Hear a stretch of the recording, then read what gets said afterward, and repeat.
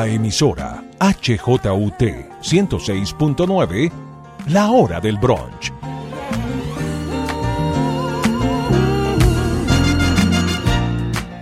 Un encuentro semanal en medio del desencuentro general.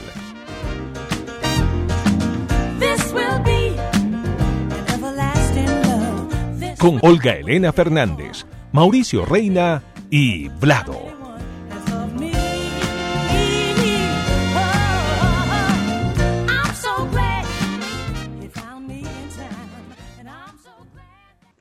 Hola, ¿qué tal? Bienvenidos a la hora del brunch, este espacio semanal que ustedes sintonizan todos los domingos a la 1 de la tarde en la emisora HJUT o el sábado anterior a cualquier hora, en cualquier momento en el ciberespacio. Y ustedes saben que este espacio lo dedicamos a evaluar distintos temas, distintas cuestiones que nos preocupan y nos agobian y que nos hacen la semana para bien o para mal. Y en esta ocasión vamos a tratar 3 temas que, como siempre, han estado en la agenda de la actualidad. El primero de ellos tiene que ver con una discusión que se ha dado en los últimos días entre Sergio Fajardo, por una parte, y Alejandro Gaviria, aunque Alejandro Gaviria en realidad ha sido un receptor pasivo del comentario de Sergio Fajardo, quien ha dicho que mientras Alejandro Gaviria tenga el apoyo del Partido Liberal y de César Gaviria, el director del Partido Liberal, pues no va a poder entrar a la coalición de la esperanza, porque la coalición de la esperanza se hace política nueva, de una manera nueva. Nos vamos a preguntar a partir de eso, ¿qué tan indispensable es tener un partido detrás para poder llegar o aspirar a ser presidente en este país y qué significa esta discusión que está teniendo lugar en estos días? En segundo lugar, todos estamos muy tristes y muy contentos a la vez. Muy contentos porque Falcao García estaba volviendo a agarrar el camino del gol en Rayo Vallecano, donde la gente menos esperaba, pero muy tristes porque nuestro otro ídolo, James Rodríguez, está en este momento perdido en una liga que es la Liga de Catar. Y hay gente que dice, bueno, pero no, ¿para qué va a estar triste si finalmente va a jugar y eso es lo que necesitamos? ¿Es verdaderamente la llegada de James Rodríguez a Catar una buena noticia o es como la lápida que va a quedar encima del ocaso de su carrera? Y finalmente estamos en una temporada muy chévere, la temporada que va del 29 de septiembre, mediados de esta semana en que ustedes nos están oyendo, hasta el 3 de octubre, y es la temporada de Artbo, la Feria de Arte de Bogotá. Y habrá gente que dice, uy, ¿ahora que van a salir con un esnovismo? Pues vamos a meternos de cabeza en el esnovismo a ver si sí es o no es. El arte, las obras de arte, el mercado del arte, ¿es puro esnovismo y puro entelequia o verdaderamente allí hay algo estético, económico que rescatar? Olga Elena, ¿qué se dice por esos lares? ¿Ya volviste o sigues como durante 6 meses en Italia? Pues no sé si 6, pero por acá sigo y espero que sea mucho y que no me toque desesperarme o coger la maleta. Pues acá en Italia, ustedes saben que se come y se come mucho. Entonces, hoy quiero hablar de comida, pero justamente no de la que uno se come, sino de la que uno bota. Porque la semana que termina fue el Día Internacional sobre la Conciencia y el Desperdicio de Alimentos.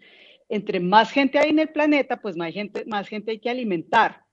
Y se están haciendo esfuerzos enormes para darle comida a tanta gente y se talan incluso bosques completos para sembrar, para poner ganado.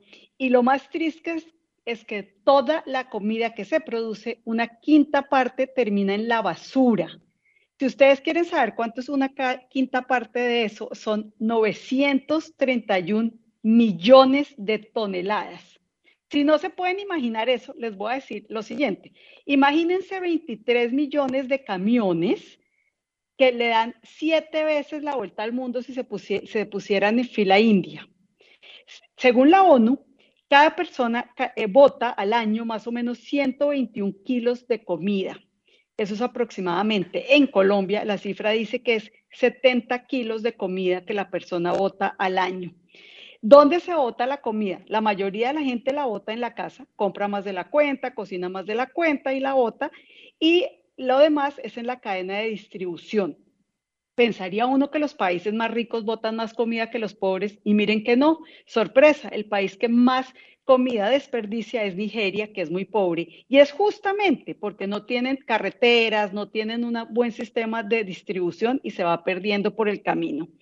¿Qué consejo da la ONU para que uno no bote tanta comida? El más sencillo, hagan una lista de mercado, no vayan a comprar por comprar y terminan comprando, valga la redundancia, lo que no van a necesitar y termina pudriéndose.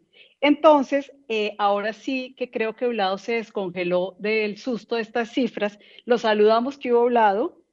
Hola, ¿qué tal? ¿Cómo están? ¿Cómo les va? Pues yo, la verdad es que yo no sé a qué hora la gente bota tanta comida.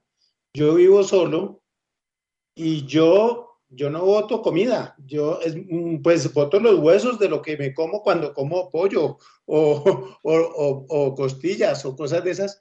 Pero yo de verdad que yo no boto comida y cuando me sirvo en el plato yo me como todo lo que me sirvo. Yo no dejo nunca nada en el plato, lo cual en algunas partes lo ven como si uno fuera un muerto de hambre, pero yo desde siempre, yo siempre me como todo, todo, yo no dejo nada en el plato, así no me guste inclusive, pero pues obviamente cuando es en mi casa, pues normalmente se cocina lo que a mí me gusta, pero además a mí me gusta prácticamente todo.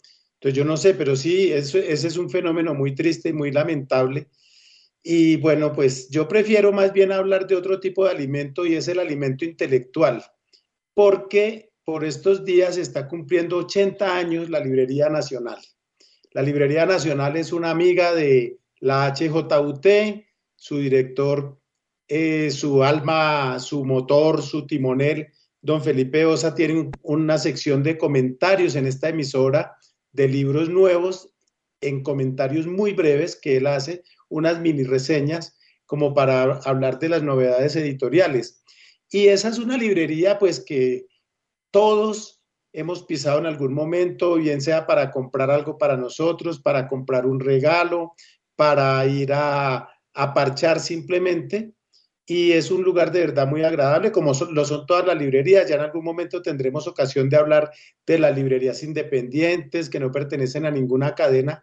Y mejor aún, de un tema que me gusta a mí y que les gusta a mis compañeros de podcast, que es el ir a las librerías de libros usados, que encuentra uno unas maravillas. En Europa son maravillosas. Olga Elena, por favor, cuando vaya una por allá, búsqueme algún libro de caricaturas que por allá se encuentran unos tesoritos.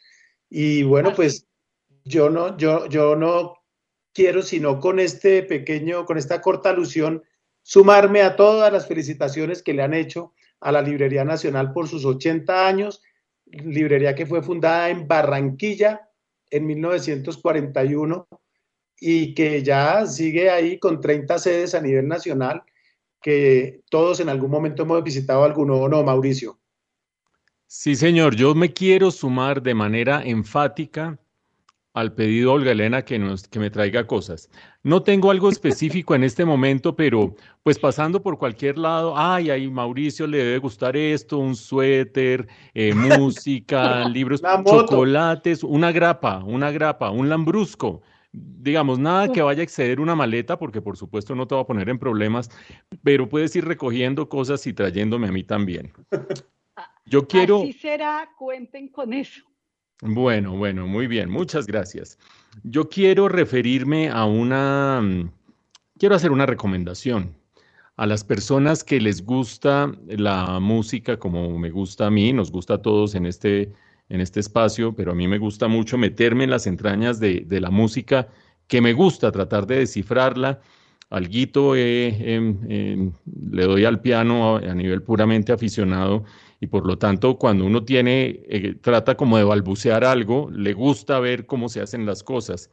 Hay en YouTube muchos personajes que se dedican a analizar canciones y que se dedican a reaccionar a canciones, pero los que más me gustan no son los que reaccionan, sino los que analizan y analizan con propiedad. Y yo creo que el rey de esto, el campeón definitivamente, es un productor estadounidense que se llama Rick Beato. Beato se escribe Beato como el Beato de la Iglesia Católica. Y Rick, pues es Rick como Rick González, que todos conocemos un Rick González en nuestra vida. Rick Beato ha sido productor, músico de sesión, instrumentista, compositor, y se dedicó a deconstruir una cantidad de canciones que han sido éxitos a lo largo de toda la historia. Su sección más apetecida se llama ¿Qué hace esta canción una canción importante? What makes this song great? Pero ha sacado ahora una línea de entrevistas con músicos que es fascinante. Quiero recomendar dos. La primera, para el que le guste el jazz, en concreto al que le guste Pat Metheny, la entrevista de Rick Beato con Pat Metheny, que salió hace 6 semanas más o menos, es fantástica. Los secretos detrás de la música de Pat Metheny, de cómo toca, de cómo compone, de cómo ha interactuado con otros artistas del jazz. Al que no le guste Pat Metheny ni el jazz, pues ni para qué se mete, porque se pega la aburrida del siglo. Esa es una. Y la otra entrevista que salió hace una semana, hace 10 días en realidad, es con Brian May, el guitarrista de Queen. Y no solamente es muy interesante todo el anecdotario que tiene Brian May alrededor de cómo se grabó, qué hacía Freddie Mercury, en qué momento hacían tal cosa, cómo tocaba. Además está en espléndida forma. Uno siempre piensa que hay rockeros de esos que han sido legendarios, que están totalmente acabados, está en espléndida forma, sino además la humildad y la generosidad con que elogia el trabajo de Rick Beato y se declara absoluto y ferviente seguidor de sus análisis, es impresionante. Brian May, imagínense ustedes, saludando y diciendo, lo sigo, qué bueno estar en este programa, qué bueno estar en este espacio, me siento orgulloso de estar aquí. Dos grandes recomendaciones, y como sé que a mis amigos les gusta la música también, le quiero dar la palabra a Vladito, quien nos tiene en este momento una recomendación musical que está más o menos en las antípodas de Pat Metheny y en las antípodas de Brian May de Queen, que no pueden ser las mismas antípodas porque uno solo tiene una antípoda en el mundo, pero están muy lejos. Vladito, adelante. Pues así es, Mauricio. Lo que pasa es que hablando de antípodas, esta semana quedaron como antípodas J Balvin y Residente, el líder de este famoso grupo Calle 13, por las nominaciones a los premios Grammy latinos y tal, y la propuesta de boicot de este señor de J Balvin a los premios, porque a él prácticamente lo blanquearon, lo dejaron sin ninguna nominación, lo dejaron ahí muy aislado. Entonces le dio disque por llamar a boicotear los premios Grammy en una cosa que, como diríamos acá, no es sino respirando por la herida, que dijo eso. Y Residente, el de Calle 13, le pegó una parada muy simpática y ahí sí, como dice Mauricio, le atravesó el carro, pero le atravesó el carro de perros calientes, ¿no? En una perorata muy bien elaborada de Residente, que es un tipo muy inteligente. A mí no me cae muy bien, tengo que admitirlo, por su apoyo al régimen venezolano sobre todo, pero la verdad es que fue muy inteligente esta semana y pues un poco para poner en sintonía nuestro próximo tema y la cosa, pues vamos a oír una de las clásicas de Residente y de Calle 13, que es Atrévete.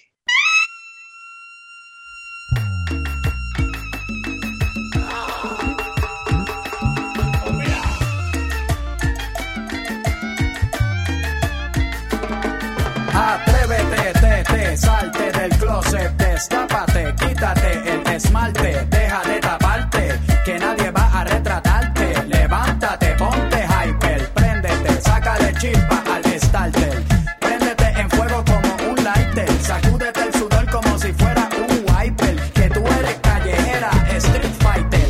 Cambia esa cara de seria, esa cara de intelectual, de enciclopedia, que te voy a inyectar con la bacteria, pa' que te vuelta como machina de feria. Señorita intelectual, ya sé que tiene el área abdominal que va a explotar como fiesta patronal, que va a explotar como palestino. Yo sé que a ti te gusta el pop rock latino, pero es que el reggaetón se te mete por los intestinos, por debajo de la falda como un submarino, y te saca lo de indio taíno. Ya tú sabes, en taparrabo, mamá, en el nombre de Agüeyuaná, no hay más nada para nada que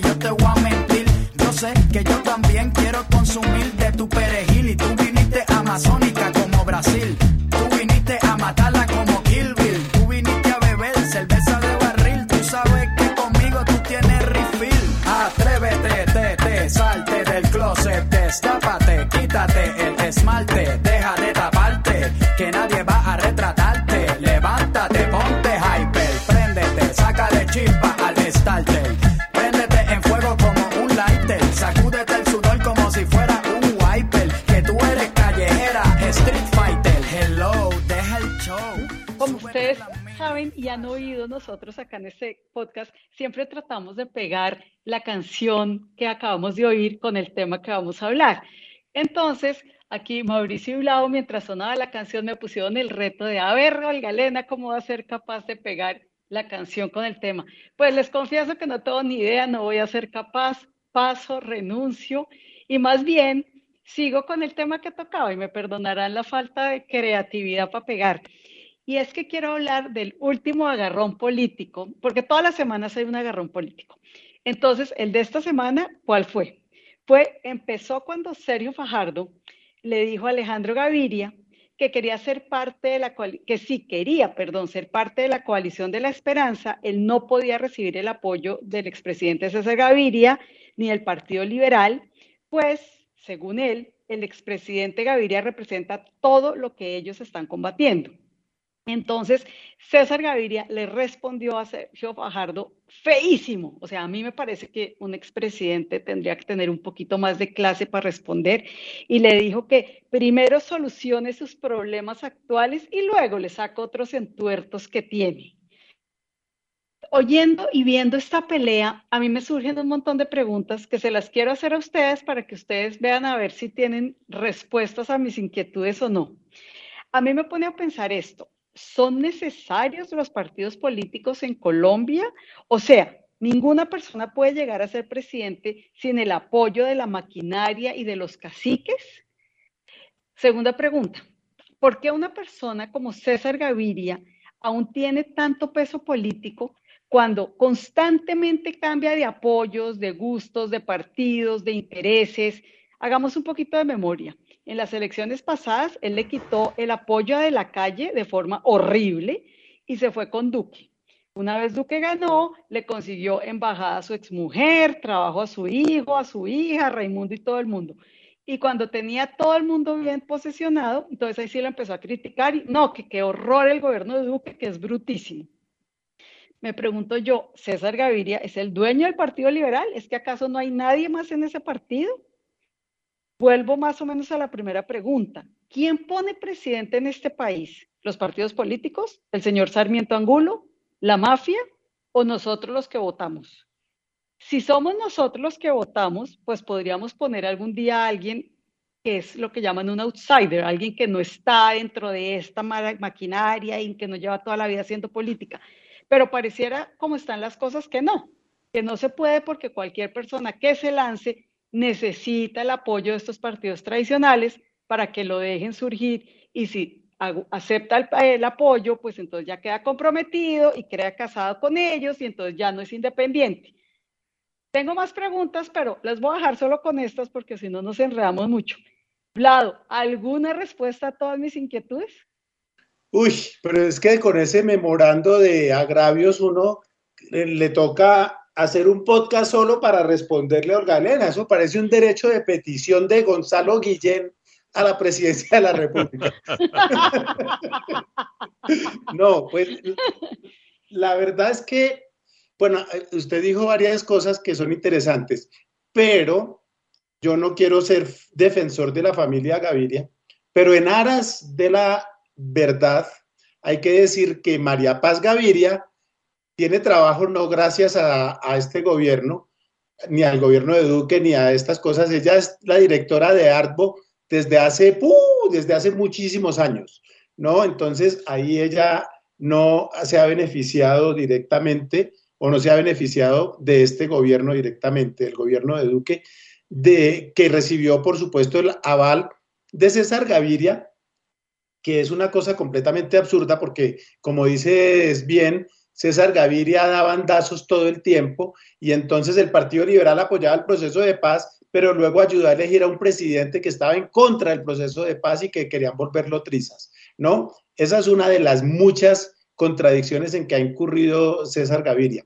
Pero yendo a lo más general o a lo macro, yo pienso que es que en Colombia la institucionalidad se refleja también en los partidos y en este caso la mala institucionalidad. Yo creo que los partidos son necesarios, es importante que haya partidos, es importante que haya unas organizaciones políticas serias, responsables. Lo que pasa es que aquí eso no se cumple. Aquí se cambian de camiseta de un lado para otro, se cambian de partido, no hay responsabilidades políticas. En fin, hay una cantidad de cosas que nos distancian de los países verdaderamente maduros en temas de política. Nosotros vemos, por ejemplo, lo vimos esta semana, en las elecciones de Alemania. Allá no se vota por gente, se vota por partidos. Y los partidos luego arman el gobierno. Pero se vota por partidos y hay unos mínimos. El mínimo es el 5% de votación para poder ser reconocidos como partidos y como miembros del Parlamento y todas estas cosas, cosa que me parece muy importante. Aquí no, aquí los umbrales se han bajado, la famosa reforma política permitió que haya partidos de garaje en aras dizque de una supuesta participación política y de una democratización de la política, pero a mí me parece que eso se volvió muy laxo y estamos llenos de partidos de garaje que además cuando no les conviene se hacen los pendejos y cuando les conviene cambian de nombre. Entonces hay un partido que se llamaba el PIN, que tenía unos vínculos con gente de muy dudosa reputación, después le cambiaron el nombre yo no sé cuántas veces y todo eso.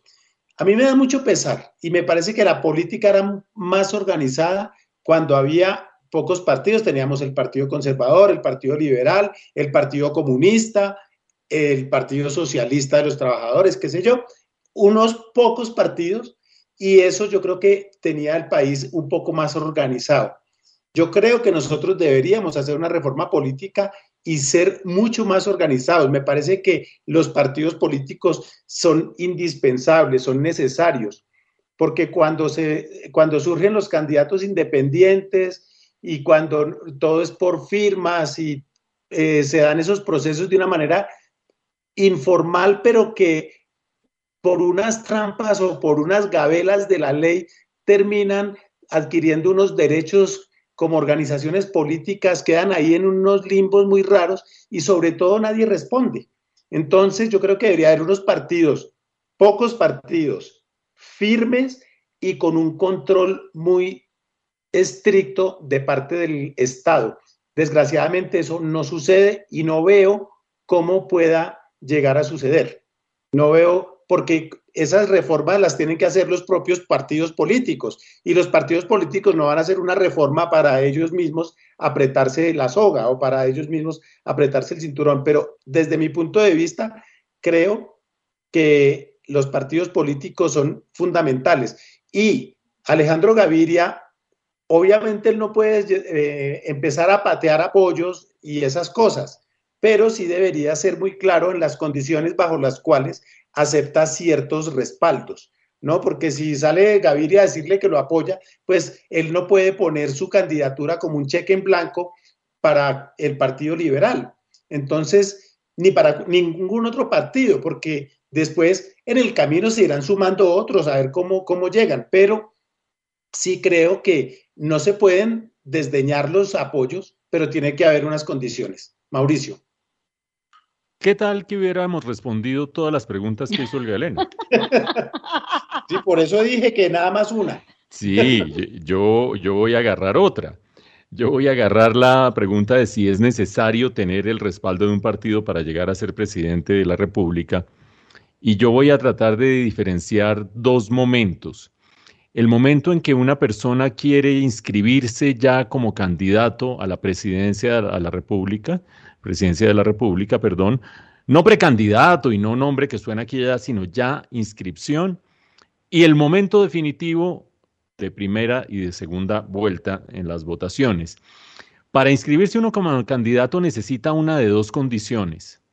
O necesita el respaldo de un partido que tenga personería jurídica, así como es cada niño con su boleta, es cada partido con personería jurídica con un candidato, no se opone pues a tener 5 candidatos a la presidencia, o recoge suficientes firmas para que lo reconozcan en condición de candidato. Se entiende o se calcula que el número de firmas necesarias ronda las 750.000 firmas. Y uno sabe que, pues, en un país en el que Homero Simpson firmó como 5 veces planillas de esas, pues sabe que hay que recoger como 1.500.000 para llegar a esas 750.000, cosa bastante difícil en medio de la pandemia y en medio de las cuarentenas y la desconfianza y la inseguridad. A mí se me acerca en este momento alguien con una planilla, ay, que es que si me firma por un candidato y yo inmediatamente me mando la mano al celular, a la billetera y salgo corriendo, porque no hay confianza. Entonces, en ese momento, los partidos y movimientos con personería jurídica sí son importantes en ese primer momento. Ustedes dirán, bueno, ¿y cuántos pueden dar avales a estas alturas?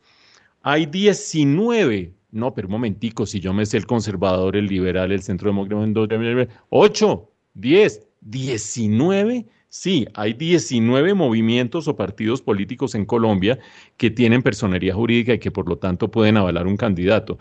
Allá hay para mucha gente, es decir, ni siquiera tenemos 19 candidatos que vayan a ser mínimamente idóneos, quiere decir que en últimas cada cual encontrará quien lo respalde. Pero en ese momento sí es importante tener detrás un partido o un movimiento con personería jurídica. Y el otro momento clave es a la hora de la verdad, frente a las urnas. Porque evidentemente, si uno, por ejemplo, llega a segunda vuelta, un candidato llega a segunda vuelta, pues va a querer aglutinar la mayor cantidad de votos y allí, como dice Vlado, pues los apoyos, respaldos, adhesiones son totalmente bienvenidas para el que quiera ser presidente de la República. Yo no veo a nadie entre primera y segunda vuelta sacando gente, quitándola de la foto, recortándola, quemándolo, borrándolo de la agenda. Yo creo que ese momento también es crítico.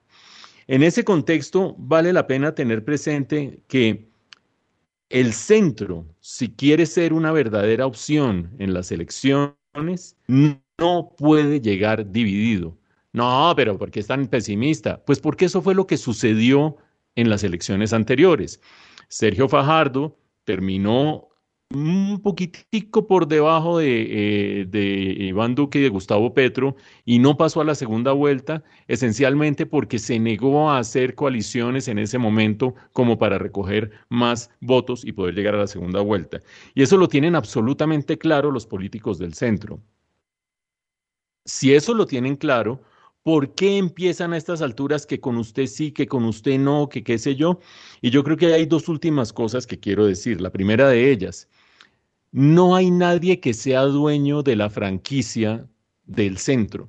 Es decir, Sergio Fajardo tiene una dignidad y trayectoria por su pasado electoral, por haber logrado una inmensa cantidad de votos, por mantener su vigencia, por ser segundo en las encuestas en este momento, y eso le da una especie de jerarquía frente a sus pares a la hora de opinar. Pero Fajardo ni siquiera tiene en este momento un partido con personería jurídica. Entonces, no es él ni ninguno de los demás el que a estas alturas tiene la autoridad para decir quién entra y quién no entra y bajo qué condiciones. Punto número 1. Pero punto número 2, también es cierto que si aquí queremos tener un outsider, una persona que llegue con ideas nuevas, renovadoras y no sé qué, y su carta de presentación es el trapo rojo de la maquinaria del Partido Liberal y la búsqueda de cuotas burocráticas y no sé qué, se fregó por completo. En ese contexto yo coincido con Vlado. Una persona como Alejandro Gaviria, o una persona como Juan Manuel Galán, o una persona como el mismo Sergio Fajardo, deben a estas alturas poner unas reglas claras de bajo qué condiciones aceptarían tener adhesiones y aceptarían tener apoyos. Y en las últimas horas Alejandro Gaviria ya lo dijo. Dijo, yo aceptaría el apoyo del Partido Liberal bajo dos condiciones. La primera de ellas, que haya una convergencia de ideas bajo una unidad programática. Es decir, ¿estamos de acuerdo en ciertas ideas o no estamos? Punto. Y número 2, que esta suena un poquito más floja y más tibia, que exista una verdadera voluntad de transformación. pues háganme ustedes el favor, no es que quiera decir que no sea bueno poner ese principio, pero creo que es medio inútil. ¿Quién no le va a decir a uno que yo estoy dispuesto a cambiar? Eso es como un novio volviendo donde la novia. Yo sí quiero volver y yo sí quiero cambiar y qué sé yo.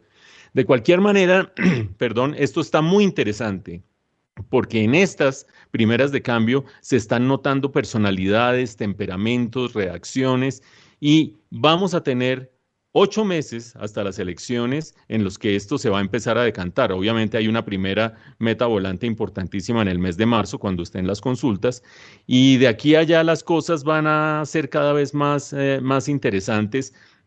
Solamente les dejo un último dato. Nosotros aquí en esta gran ortodoxia y gran asepsia en que discutimos, no, es que uno puede dejar atrás la maquinaria y los manzanillos y no sé qué. El Partido Liberal en las últimas elecciones parlamentarias puso 2 millones de votos. Pregunto yo, y le pregunto a Olga Elena que la veo ávida de responder, ¿tú despreciarías 2 millones de votos, Olga Elena? Yo no despreciaría 2 millones de votos si fuera política. Como no soy política, pues sí, pero obviamente eso es hablar con la ignorancia que uno tiene sobre no ser político. Pero como dice Mauricio, esto se está poniendo bueno y ya habrán muchos momentos más en que retomemos este tema de las elecciones que cada vez nos traerá más peleas, más sorpresas, más indignaciones, más alegrías, ya veremos. Y ahora pues cambiamos de tema. Como vamos a hablar de fútbol, después de oír una musiquilla ahí que tenemos lista, hablemos un poco sobre esa canción que vamos a oír. Fue la canción oficial de la Copa del Mundo 2010, que fue en Sudáfrica, que la compuso y la cantó Shakira, y con esta información ya todos saben que estoy hablando de Waka Waka, que traduce brillar, brillar en suajili. Pero antes de oírla, un dato curioso. Ella tuvo grandes problemas que afrontar porque durante la canción ella incluyó el estribillo de una canción africana, camerunesa, que se llamaba Sa Mina Mina y que terminó llamándose Sangalegua. Esa canción africana la usan mucho los soldados y los scouts allá y es una canción que se volvió súper popular en Camerún en 1986 en unas protestas, así como las que hay en Colombia, allá también protestaron. Y esta es la canción que usaban y es una canción que anima a la gente a luchar y a pelear por lo que quiere. Entonces, ahora sí oigamos a Waka Waka.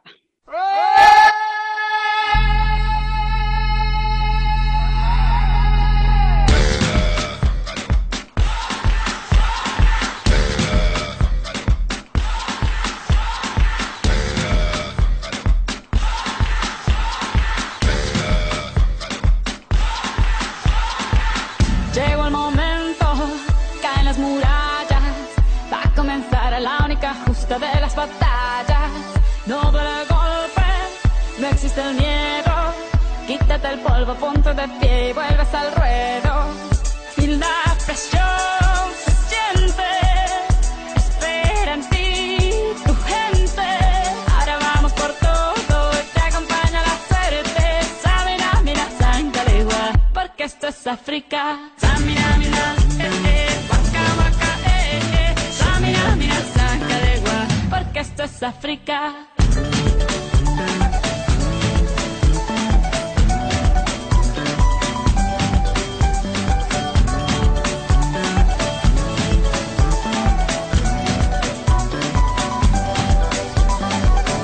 Oye a tu Dios y no estarás solo. Llegaste aquí para brillar, lo tienes todo. La hora se acerca, es el momento. Vas a ganar cada batalla, ya lo presiento. Hay que empezar de cero para tocar el cielo. Ahora vamos por todo y todos vamos por ello. Samina, mira, Sangalegua, porque esto es África. Samina, mira, waka, waka, Samina, mira, Sangalegua, anawa, Samina, mira, waka, waka, Samina, mira, Sangalegua, porque esto es África. Bueno, pues con estos ritmos de los que nos hablaba Olga Elena antes de la pausa, pues llegamos a este segmento para hablar de Don James. Y Mauricio hacía una alusión muy interesante, y es que mientras Falcao regresó de una liga un poco lejana, un poco distante, aunque muchos jugadores colombianos han estado por allá últimamente, como lo es la Liga Turca, y regresa a una de las tres ligas más importantes, que es la Liga Española, así sea un equipo modesto como lo es el Rayo Vallecano. Mientras Falcao hace eso, James se va para una liga, pasa de una de las más importantes de la cuna del fútbol, como lo es la Premier League, la liga inglesa, a una liga por allá desconocida, que es la liga dizque la Liga de las Estrellas en Qatar, hágame el bendito favor. Con una diferencia grandísima, y es que Falcao se bajó el 80% del sueldo para jugar en el Rayo Vallecano, y en cambio James le van a pagar una millonada, le van a pagar como 10 veces lo que se gana Falcao, pero por jugar en un equipo de una liga muy modesta. Entonces, se ha planteado la cosa, ¿es el fracaso de James o es un triunfo de James? Yo lo veo de la siguiente manera, y es que si uno piensa desde su fuero interno, desde el fuero de James, quiero decir, pensando en el futuro de él y de su familia, su futuro económico, que él ya de todos modos, pues por plata no se preocupa, pero igual va a hacer dos cosas. Una, va a ganar muy buena plata, y dos, va a hacer lo que le gusta, que es jugar, porque es que quedarse en la liga inglesa le implicaba quedarse sentado en el banco y que le pagaran por ver jugar a sus compañeros. Entonces, yo pienso que si a mí mañana me dicen de un periódico por allá del sur de Italia que no circula sino en 3 barrios, y me dicen que me van a pagar $1.000.000 al año por irme yo a trabajar, o que si prefiero trabajar por bien poquito en el periódico más importante de Colombia o de Panamá o de México, yo creo que me voy a trabajar al sur de Italia por el $1.000.000, Y ¿no? comemos juntos. Pero lo más importante, es más, con ese sueldo los puedo invitar a comer bastante seguido, inclusive con tiquete de avión incluido para Mauricio. Con eso le digo todo. Entonces, no, yo creería que si a mí me dejan ir a hacer periodismo, a escribir, me dan libertad y autonomía para hacer lo que yo quiera en un periódico modesto y me pagan muy bien, yo sería más feliz que si me dicen en el New York Times, sí, pues le publicamos un artículo por ahí una vez al año y le vamos a pagar pues una cosa chiquita. Yo creo que en este caso es mejor ser cabeza de ratón que cola de león. Esa es mi perspectiva. Y cuando tenga más rodaje, seguramente vuelven y lo llaman a la selección y todo. Habrá que ver, pero esa es mi opinión. Yo no sé cómo lo ven ustedes, no sé cómo lo ven mis compañeros, y arranco por Mauricio. ¿Usted qué opina de esa jugada de James, Mauricio? Yo creo que la primera pregunta que hay que hacerse, volviendo a la metáfora que usted plantea y al viejo adagio de la cabeza de ratón y la cola de león, es por qué un tipo tan talentoso y tan promisorio en un momento dado, hay que recordar que James llegó a estar entre los, ¿qué serán? Top 5 jugadores del mundo en un momento, después de ese famoso Mundial de Fútbol en que terminó de goleador. ¿Por qué termina en ese dilema de ser cola de león o cabeza de ratón? ¿Por qué no pudo ser cabeza de león definitivamente como su talento lo señalaba? Y yo en esto quiero hacer propias las palabras de Jorge Barraza, el columnista estrella de la sección deportiva del periódico El Tiempo. La segunda estrella es Gabriel Meluk. Me gusta mucho como encara los problemas Gabriel Meluk, pero Jorge Barraza es definitivamente insuperable.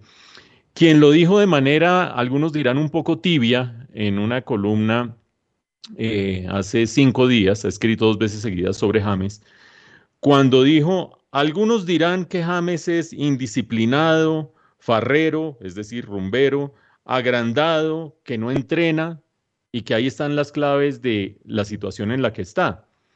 Después Barraza se vuelve tibio y dice, yo no lo sé, no lo puedo afirmar, yo no soy quien para evaluar la vida personal de alguien. Y yo como también a veces soy tibio, me pongo en la misma posición de Barraza. Yo no sé si será cierto o no, que rumbea, que es agrandado, que no sé qué. Pero lo que dice Barraza a continuación es mucho más relevante. Dice, lo que sí es cierto es que se conformó James con la plata y con la fama, que no tuvo hambre de ir más allá, que no tuvo la disciplina que tienen los grandes, que no tuvo la dedicación que tienen los grandes. Yo pongo un ejemplo, ya dejando de lado a Barraza, y es el que vivimos esta semana. Esta semana vimos un triunfo, una epopeya absoluta del equipo Sheriff de Moldavia. Moldavia, pues es que Moldavia no aparecía sino en las historias de monstruos, y en las historias de vampiros y por allá en alguna canción de la Unión en los años 80, no aparecía en ninguna otra parte. Y el equipo Sheriff, imagínense, pues podríamos aquí hacer un podcast respondiendo las preguntas de Olga Elena y otro diciendo, riéndonos de que un equipo se llame Sheriff. El equipo Sheriff le ganó de visitante al Real Madrid. Y en ese equipo Sheriff hay dos colombianos, que hay que repetir 50 veces sus nombres porque son admirables, Fran Castañeda y Danilo Arboleda. A Danilo Arboleda lo entrevistaron en radio esta semana después de ese triunfo. Y el hombre decía, vea, yo no hablo el idioma que hay que hablar, yo tomo una clase al día, ahí medio le doy un poquito al inglés. Aquí hace un frío monumental, pero aquí estoy trabajando por este equipo y estoy seguro que mi próximo paso va a ser para un equipo más grande. Y menciono eso porque esa alusión al frío que hace allá me hizo recordar de James diciendo que él en el Bayern no quería jugar más porque en Alemania hacía mucho hijo de madre frío. No, eso sí que es el colmo. Ahí yo suscribo lo que dice Barraza. James no tuvo la berraquera, no tuvo el hambre de triunfo, no tuvo la disciplina y la dedicación para ser cabeza de león. Y en este momento, conformarse con ser cabeza de ratón y no cola de león, pues sí, le significará jugar un poquito más, esperar a ver si lo convocan a la selección y de repente acabar de redondear su ya jugosa fortuna. Olga Elena, ¿tú cómo la ves? Pues vean, yo de fútbol no sé absolutamente nada, entonces no sé si mejoró o empeoró, si la liga es buena o es mala, pero sí quisiera aportar en otros campos. Por ejemplo, el tema económico, ya Vlado lo habló y me parece justo que cualquier persona tenga derecho a buscar una estabilidad económica, esa parte está bien. La otra parte que no me parece que esté bien de James es lo que llamaría yo la parte filosófica, ¿no? Una persona que de verdad ha tenido la oportunidad de estar en los mejores equipos y en todo sale peleado y en todo sale con problemas y ni siquiera en la selección Colombia, que Colombia lo amaba, ya lo quieren. Entonces me parece que es una persona problemática, complicada, que no supo aprovechar su momento. Puede que en plata sí, pero de la parte deportiva lo veo muy complicado. Y yo quisiera agregar a esto, es que él se va a ir a Qatar. Yo no sé si la Liga de Fútbol de Qatar sea buena o mala, pero sí sé sobre el país. Y es un país árabe, extremadamente rico, pero con una xenofobia terrible. Claro, él será estrella y de pronto no, pero allá el que no es árabe del Golfo, no es que lo traten muy bien, que digamos, es un país musulmán. Creo que no hay que aclarar mucho qué pasa en los países musulmanes ricos, donde a las mujeres pues las tienen encerradas, las tienen debajo de un chador, no pueden salir solas. Yo no sé su situación sentimental cómo esté, si va a viajar con su novia, amiga, prima, no sé, pero o cualquier mujer que esté al lado de él va a tener que llevar una vida muy complicada. No es fácil, no es fácil adaptarse para una persona de Occidente a un país árabe musulmán y si él no se ha adaptado a Alemania porque hace frío, pues no creo que se adapte al calor de Qatar. Entonces no lo veo fácil, entiendo que quiera ganar plata, entiendo que quiera jugar, ¿no? Pero no creo que, no le auguro muchos éxitos, no por su parte futbolística, que no conozco y no sé de eso, pero por la parte de la adaptación. Yo creo que ese va a ser un problema para él. No sé ustedes qué más digan a Pues, eso. pues Olga Elena, ahí tiene toda la razón en lo que dice, porque él es disperso y él es un poco más que disperso, díscolo. Recuerden que al comienzo, recién llegado al Real Madrid, lo cogieron volándose los límites de velocidad para llegar a un entrenamiento y todas estas vainas. Es un desastre. Y el traguito por allá no se puede dar esos lujos que se da en otros lados, etcétera, etcétera. Vamos a ver cómo le va. Pero bueno, Mauricio, usted pónganos en sintonía para nuestro tema de cierre, ya casi para arrancar maletas, porque yo ya tengo que ir a alistarme, porque yo tengo ahí presencia en su próximo tema.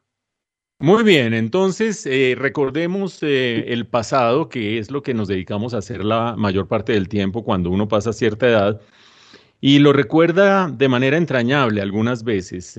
Yo era apenas un niño, entraba el sol por la marquesina del hall que separaba la sala del estudio, pero ese sol caía sobre el estudio, sobre un equipito de sonido Sony, y allí yo ponía un disco de Don McLean. ¿Quién era Don McLean? Don McLean tenía un super éxito, mega éxito, que todo el mundo sabe, que se llama American Pie. Bye, bye, Miss American Pie, para que sepan cuál es.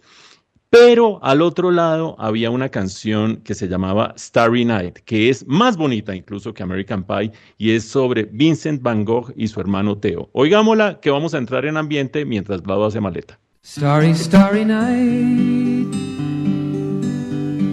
paint your palette blue and gray. Look out on a summer's day with eyes that know the darkness in my soul. Shadows on the hills, sketch the trees and the daffodils, catch the breeze and the winter chills in colors on the snowy linen land.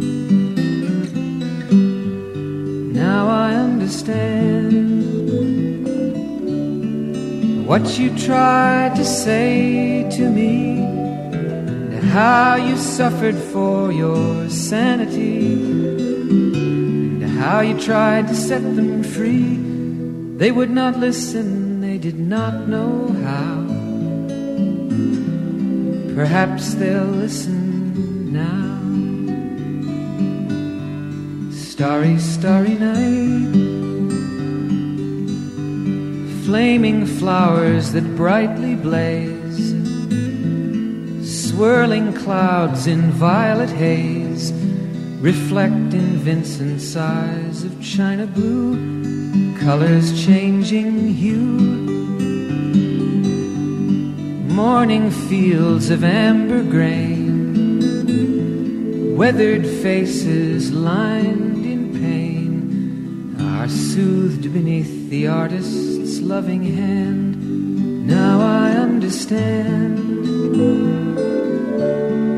what you tried to say to me. Bueno, si Vincent Van Gogh, con esa vida tan terrible que tuvo, con esos últimos días tan horrorosos, y acuérdense el episodio de la oreja tan tremendo, hubiera sabido que sus obras iban a marcar toda una era e iban a ser muchas décadas después una de las obras, estar entre las obras más cotizadas de la historia del arte.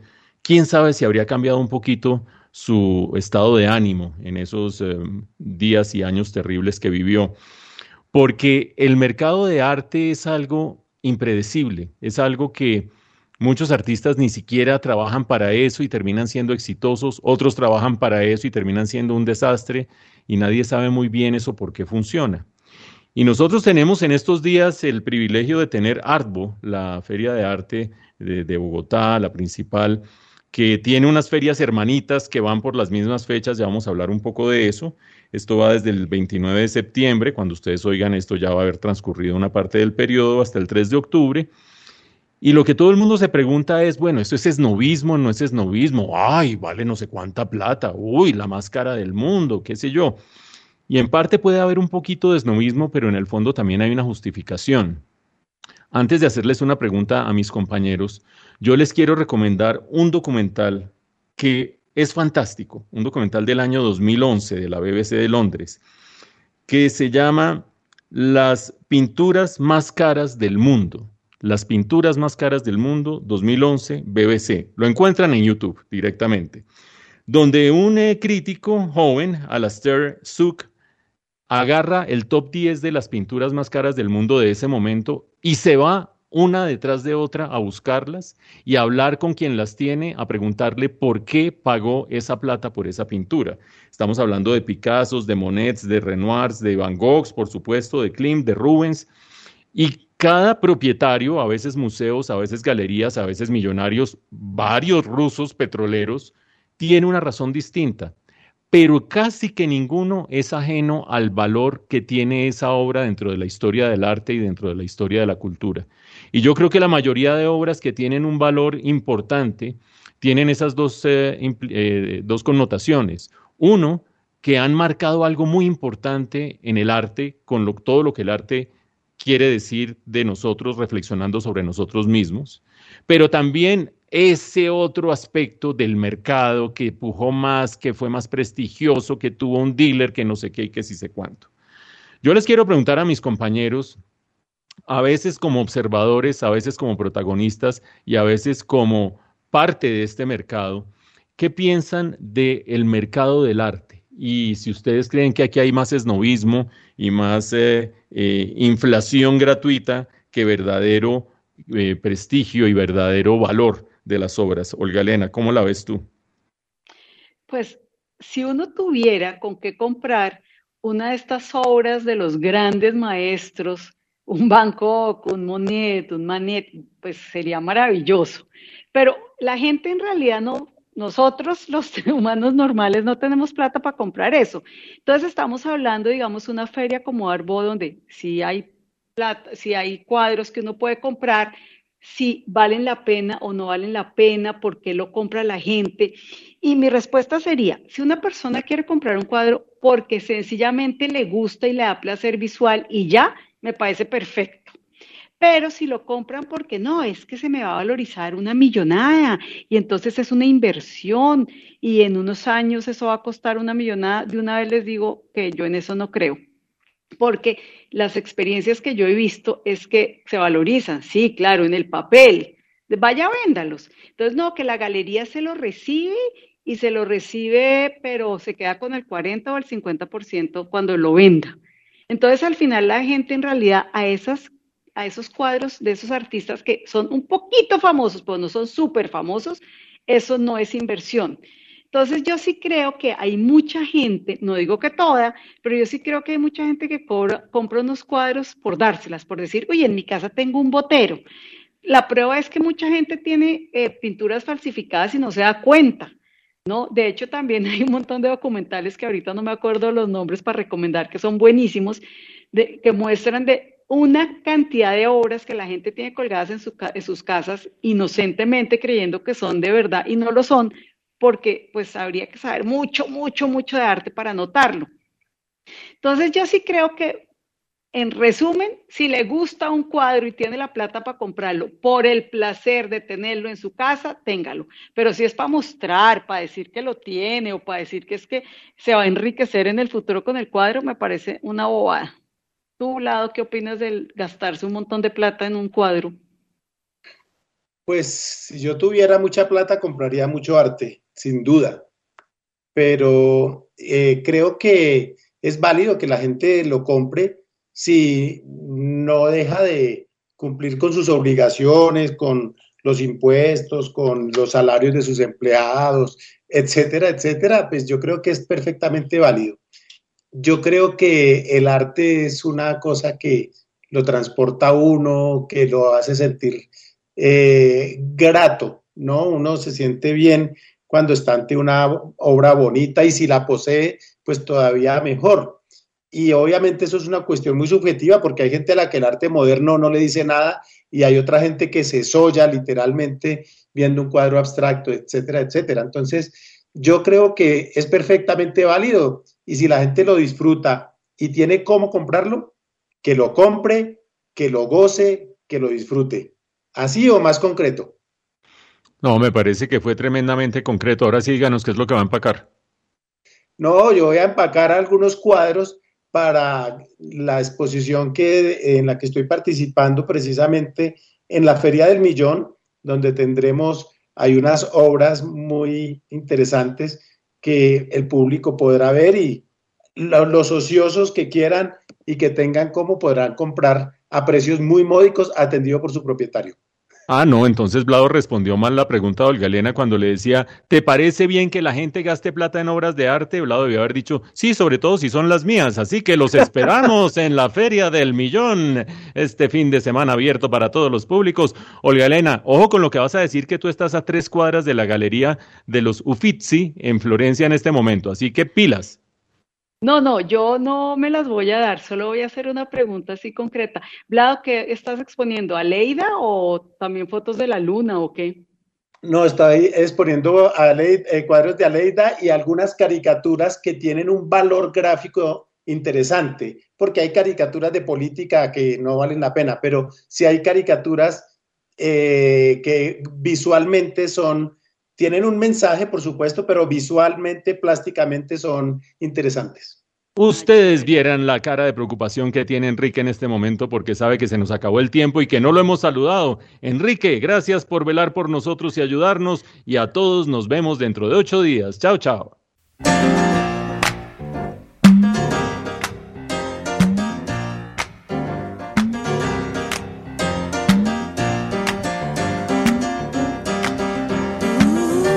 En la emisora HJUT 106.9, la hora del brunch.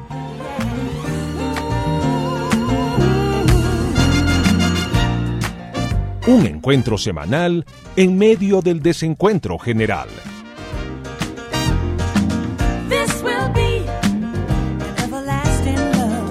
Con Olga Elena Fernández, Mauricio Reina y Vlado.